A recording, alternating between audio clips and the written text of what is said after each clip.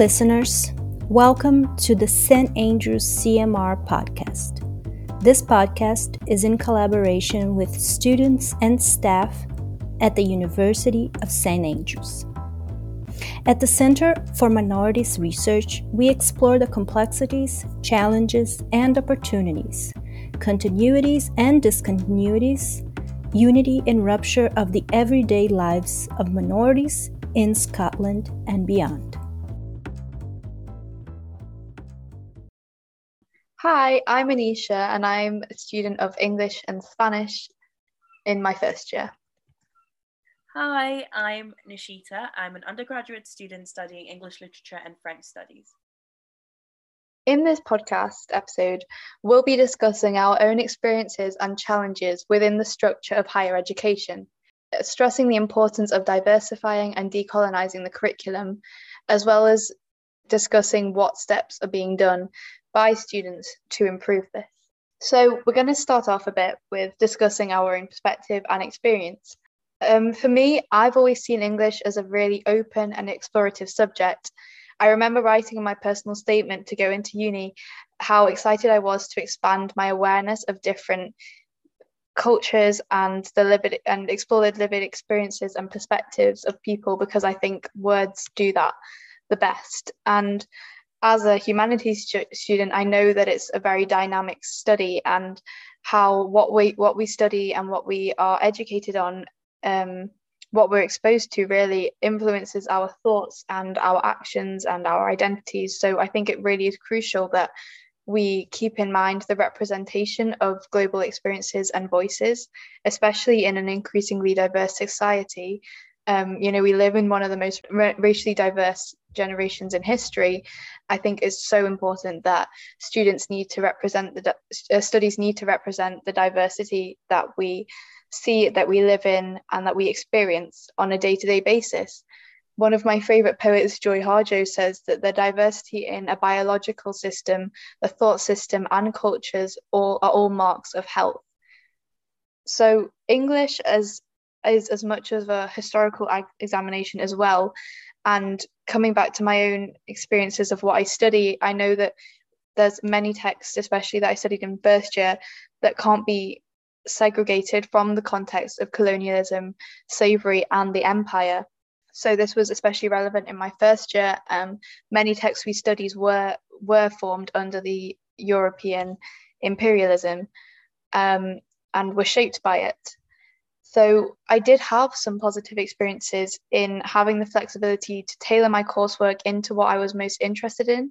This doesn't necessarily mean that the texts we studied were portraying the British Empire, portraying the whole of the British Empire, portraying the discrimination and racism and so forth in them, but there was scope to discuss them and pick them apart if that was your interest. So I remember there was a lecture on the British Empire, on post-colonialism, and I remember studying the wasteland and seeing the section 5, there's a lot of Sanskrit on that, and I was curious to see how that would link with the Hindu scriptures, and I was going to write my essay on that, and one of the lectures was actually on the Bhagavad Gita's link to the wasteland, and I don't think I'll ever forget that lecture, and it really excited me and just gave me so much passion. And I was really actually proud to be studying English at St. Andrews. So I wrote my essay on expansion and empire, and then furthering on to second semester, during the Empires and Revolutionaries module, I was really able to explore the imperialist gaze and apply post-colonial theories in my close reading. So I was discussing and looking at how words dictate and control how the other or the colonized is seen. And then in my thematic essays, I explored how words are used to express the suffering and the experience of the marginalized, which, as I said before, is something which really makes me happy to study English, and what I think the study of literature is all about. We also had the chance to study a pack of enslavement and emancipation poems, which I loved. But although there weren't that many voices of the enslaved presented, I found the lectures were really great, and it did create a good discussion on whose voices the canon focuses on. So I had some mini interviews with people to discuss how the education that we and the studies that we do impact our identities and how they inform the way that we think. So going to introduce an organisation called Sangha, which aims to integrate the communities of Manchester and celebrate the diversity. So here are two representatives of Sangha discussing their educational background and how their education impacted their identities even as they've grown up and left having to be within the confines of a curriculum. Hello, I'm Rogers Governor. I'm the chairman of Sangha. I was born in South Africa, but I completed my high school education and my higher education, and I hold an honours degree in theology. Thank you. And what did you study in theology, and why do you think, were you satisfied with the amount that you learned about diversity and colonisation? My study in theology was focused very much on liberation theology and contextual theology, which largely raises questions about colonization and imperialism and slavery and racism and exclusion and discrimination. And so I learned that as one studies our past history and we get to understand it, we're able to address the kind of exclusions and discrimination and oppression that accompanies colonization and imperialism. And maybe what was your educational background, and did you come to address themes of diversity and colonialism? Hi, my name is Nidhi and I am coordinator of Sangha. My educational background was all in England, so I went from primary school all the way to degree level and did also a post-diploma in the British School of Yoga as a yoga practitioner. So all my education has been based here. I think that in the higher education there was no reference to learning about colonialism or different topics like that within what I was studying. Although whilst I was doing my British School of Yoga, that's when I started to become enlightened of our history. So during your education in the higher education in the British curriculum, did you find when you were growing up that there was any mention of the British Empire or things that impacted your identity? No, there was no kind of correlation to anything to do with colonialism or how it would impact my identity, and I wish there was, because that would give me more of a belonging to England. Okay, and Rogers, did you find that you mentioned that you did have quite a lot of experience in this sort of education, so do you think that impacted you much more positively and shaped your identity more? Yes, I was exposed to a fair amount of it in my higher education, and that made a big difference to my own understanding of who I was and my place in the world. So it was very good for my own sense of well-being, of my own sense of who I was, and that I was a person who could flourish and grow despite my oppressive history that I shared with my parents and my grandparents and great-grandparents. They were all products of colonialism. So it's clear that as you grow up and both of you have obviously left the higher education system, that the amount to which you learn about diversity impacts how you view how you learn about yourself, your identity and your culture, and that it clearly impacts you as an adult obviously way past your higher education status, and that impacts how the work that you do and how you view yourself. Would you say that's a fair sort of... It also gives us a different. It changes our perception of others and how you relate to others and how you work in between different organisations. So I think it's absolutely crucial that we try to allow more topics like this. I would say for me personally, it gave me clarity about identity. Secondly, it gave me greater confidence in my identity. And thirdly, it enabled me to regard myself as an equal with others, especially with people of other races, especially white folk. And all of that has enabled me to serve the church and serve the community with confidence and without allowing myself to be oppressed and excluded in any way. And I also recorded someone who has recently graduated from the University of George Washington and has completed her education in the UK. Would you mind introducing yourself and your background in education, please? Sure. So my name's Neha. I did my GCSEs and A-levels in the UK. And I studied, one of the A-levels I did was history. And then I studied international affairs and economics in the States, the university, and I just graduated about 6-7 months ago. Cool. And how was your general experience in higher education? Was there anything particularly in history that you found that you wanted to explore more, or that wasn't covered as much as you would want it to be?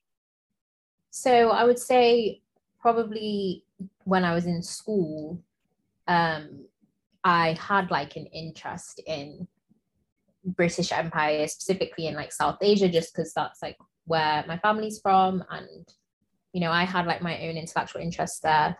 But I can say I've never officially been taught that in history in school, and I was in the UK year 10 to the end of year 13, so that's not something that I've ever been properly taught, is any part of the empire really. And I know that it's sometimes taught earlier than that, but what we kind of found is just by nature of what's required to be covered in the curriculum, if you had some sort of interest that was anywhere to do with empire anywhere in the world, or non-Western focused history, you kind of had to go and search it out yourself or do a little bit of research for yourself.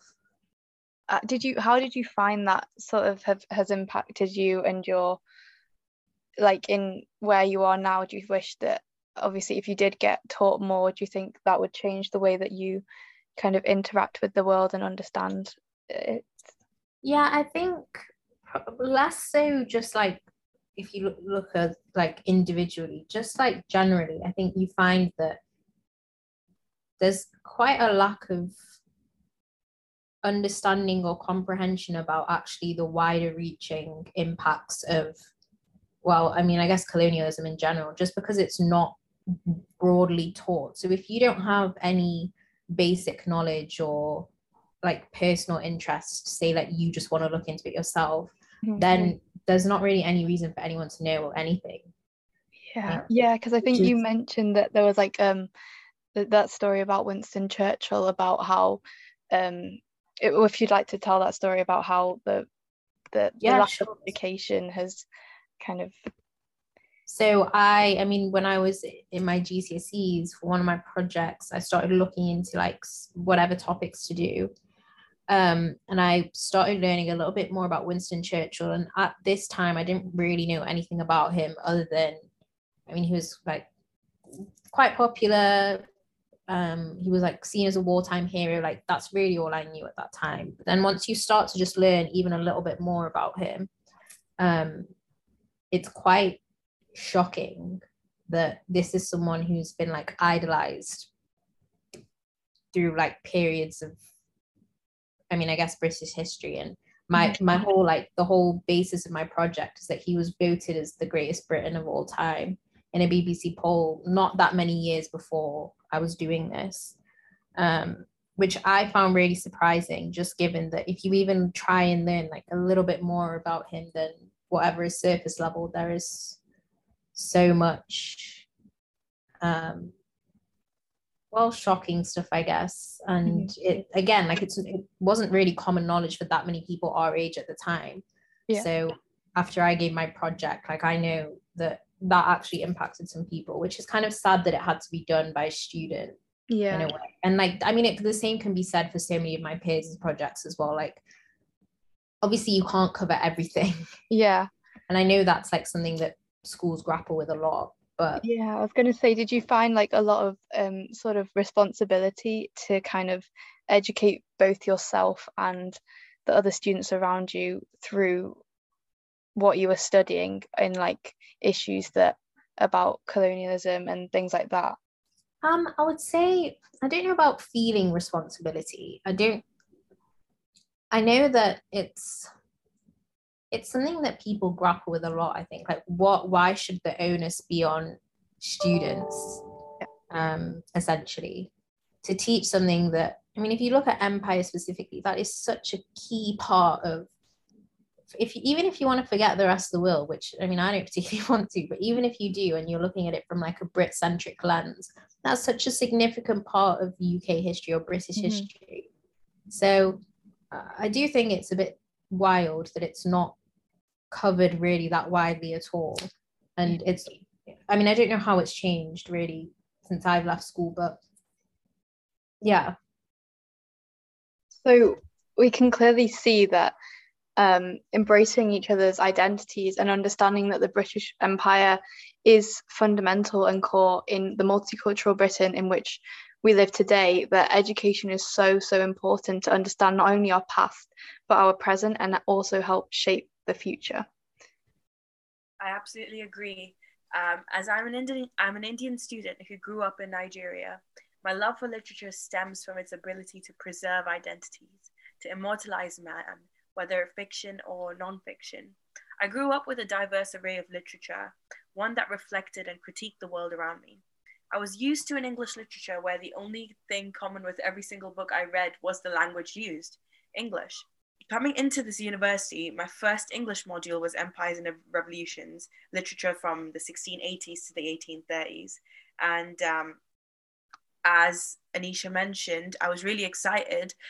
We were going to take apart the British Empire, and we were going to explore works unheard of, voices of the minorities, but I couldn't have been more disappointed because we had begun with Orinoco, which is a novel by Afra Bren, and it's a curious novel which could be perceived as both anti-abolitionist as well as abolitionist.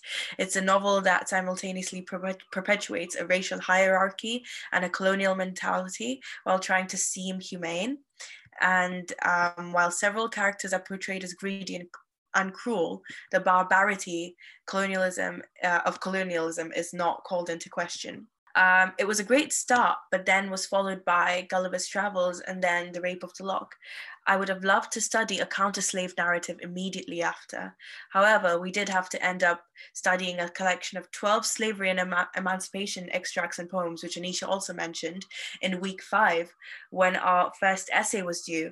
Having been able to have the luxury of studying Orinoco for a whole week, then unable to give that time to 12 different texts by different authors, it was a bit disheartening. A lot of my peers would come up to me and say that they'd wish that they'd had more time studying those texts, and there were too many texts bunched together in one and pushed together for just 1 week. And that week was, in particular, exam week. And I was also a bit annoyed that we didn't get to read any books written by non-British authors in the colonial landscape, for example, any Tagore or even Kipling. So moving on to my next year at university, I was hoping to see a bit of a change, but it was still a similar trend.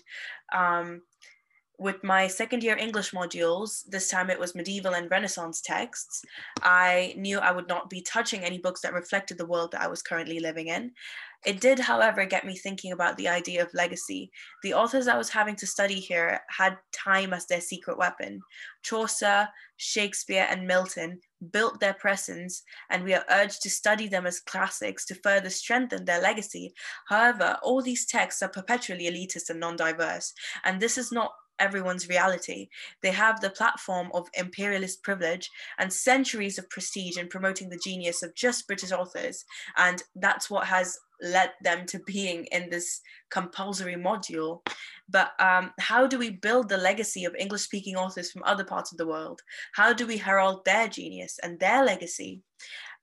In my second semester, we had to study drama, reading, and performance, and we had 2 Black authors in the whole module, namely Debbie Tucker-Green and Derek Walcott, both again the week before exams began. Both amazing texts, but because it was pushed to the last week, the week before exams, there was very little time to unpack them in the ways that we were doing the earlier texts, such as Oscar Wilde's The Importance of Being Earnest.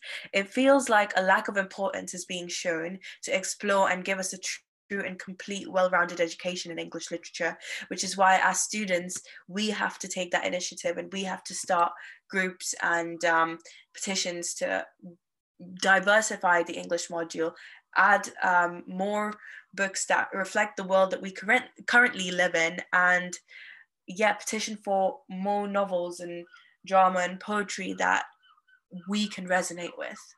Yeah, I think the student awareness is really a key aspect of the St Andrews English University experience that I've had the pleasure to be involved with, and to really see just no matter how kind of undiverse the curriculum is, to see the students getting involved has really kind of given me hope. And I've been working, both me and Nishita have been working a lot with the students as part of the Student Diversity and Inclusivity Committee, and seeing their opinions, as well as that I'm involved in the STEP project for decolonising the School of English, and we're talking about projects and that we can do to actively make a change to the curriculum. So for 6 or so weeks, we've been analysing the modules of the honours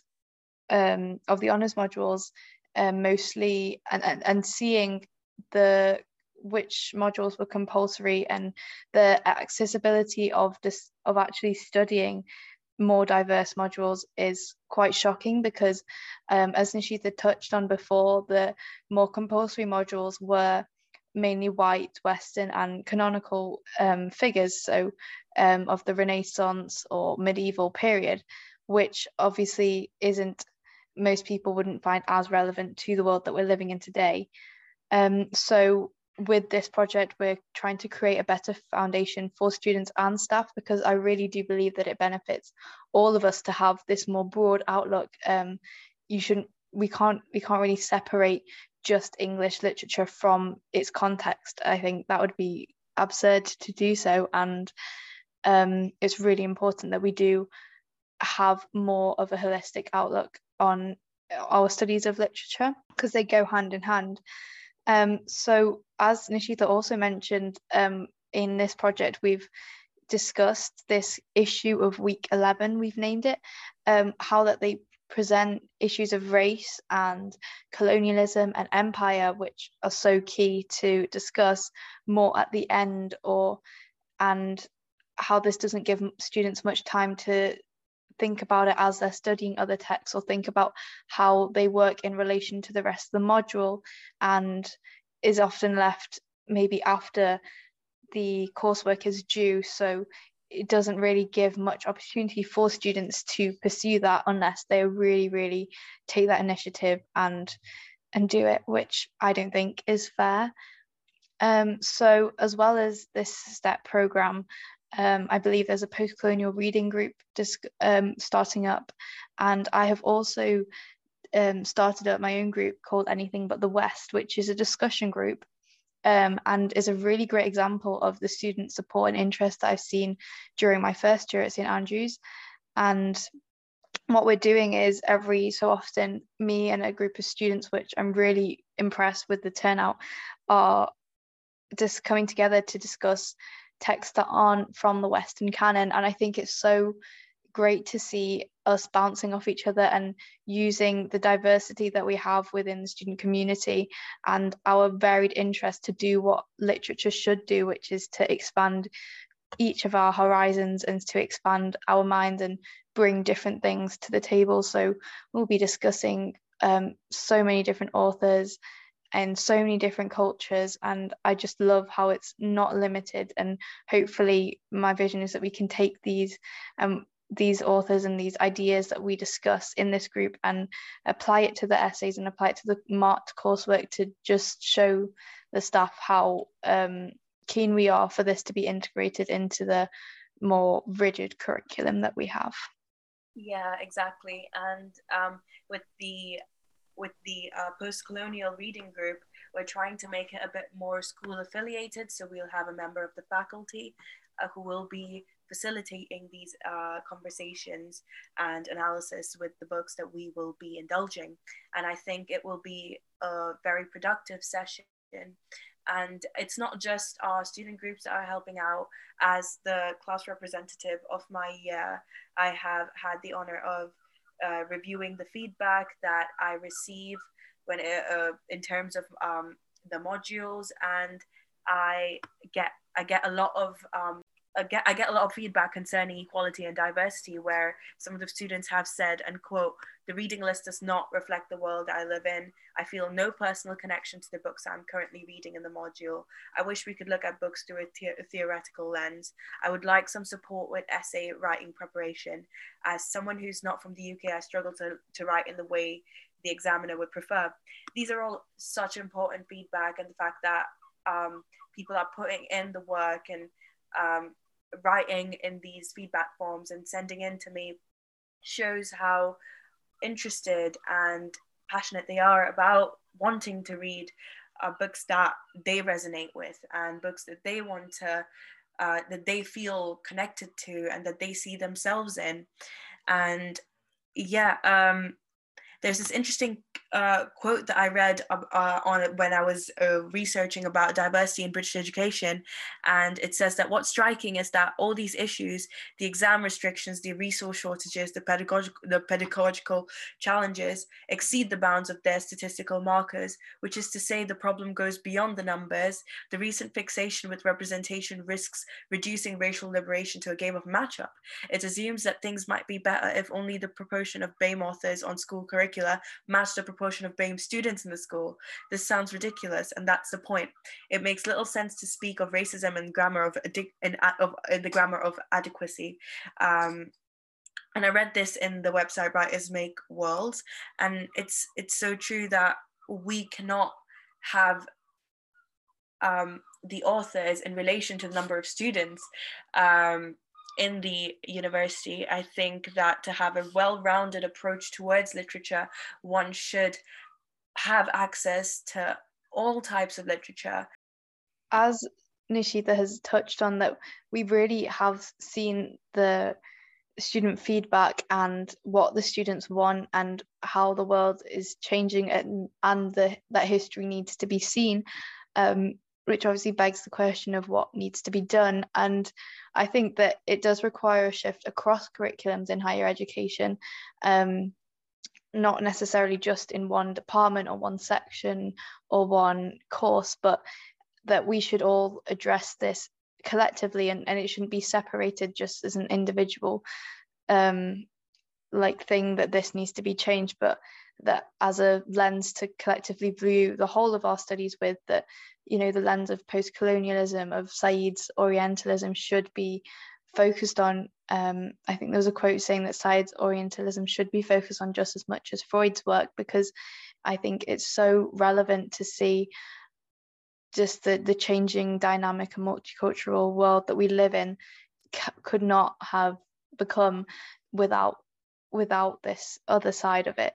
of the empire and slavery, and we can't dismiss these decades of oppression and colonial influence, which is still ongoing to this day. So it just makes me wonder if in our higher education and in the more rigid curriculum, if we're just perpetrating ideologies which are more imperialist by limiting the diversity of texts that we study. Because I think education can't be limited and it must be as open as possible. So we need to expand the diversity within education, which has countless benefits, and it must be as open as possible. Otherwise, we're just perpetrating that ideology of separation and elitism and just narrow-minded thinking. So we have to be taught to think as open as possible. So the author of *Sapiens*, Harari, said that empires were one of the main reasons for the drastic reduction in human diversity. And obviously, going back to the Joy Harjo quote I touched on at the start, that diversity is a sign of health in biology and in culture, and a failure to see the whole context and be holistic and inclusive is a failure of the education system. And the study of any subject is meant to be broad, and we would all benefit from much more wider outlook. Yeah, absolutely. I agree. We cannot overlook how painfully narrow and traditional the education system in the Department of English is. Whilst there has been so much progress, there is a lot of work that still has to be done. The truth of the matter is, students will lose their love for literature if they don't get to explore and study texts that they feel connected to. Whilst the classics are important and while their genius has to be recognized, I feel like it is equally important to recognize the genius of English-speaking authors who are not British. And Julie McCulloch, the Director of Policy in the Association of School and College Leaders, has said in relation to GCSE English, but I think that it can relate to our university level English as well, that it is important to recognize that children need access to traditional works of the past, and this is an important element of learning about literature, but they also need to read books which are directly relevant to their lives, and the choice of texts from BAME writers in the current specification is too limited. So I really hope that through this podcast you have been able to see that there is a lot of work that needs to be done in terms of diversifying the School of English, and students are really trying their best to make things work. With the help of the faculty, we hope that there can be more progress and we can see more texts included in our more texts with diverse authors included in our modules. Yeah, thank you for listening, and we hope that this episode has encouraged you to support groups that are trying to help diversify the curriculum and to continue to raise this debate and this discussion around education in the higher curriculum, and see just what we're studying and how that impacts our lives and our identities and communities. Thank you for listening to another episode of the CMR podcast. For more information, visit the St. Andrews CMR website, Facebook, or Twitter. See you next time. Bye.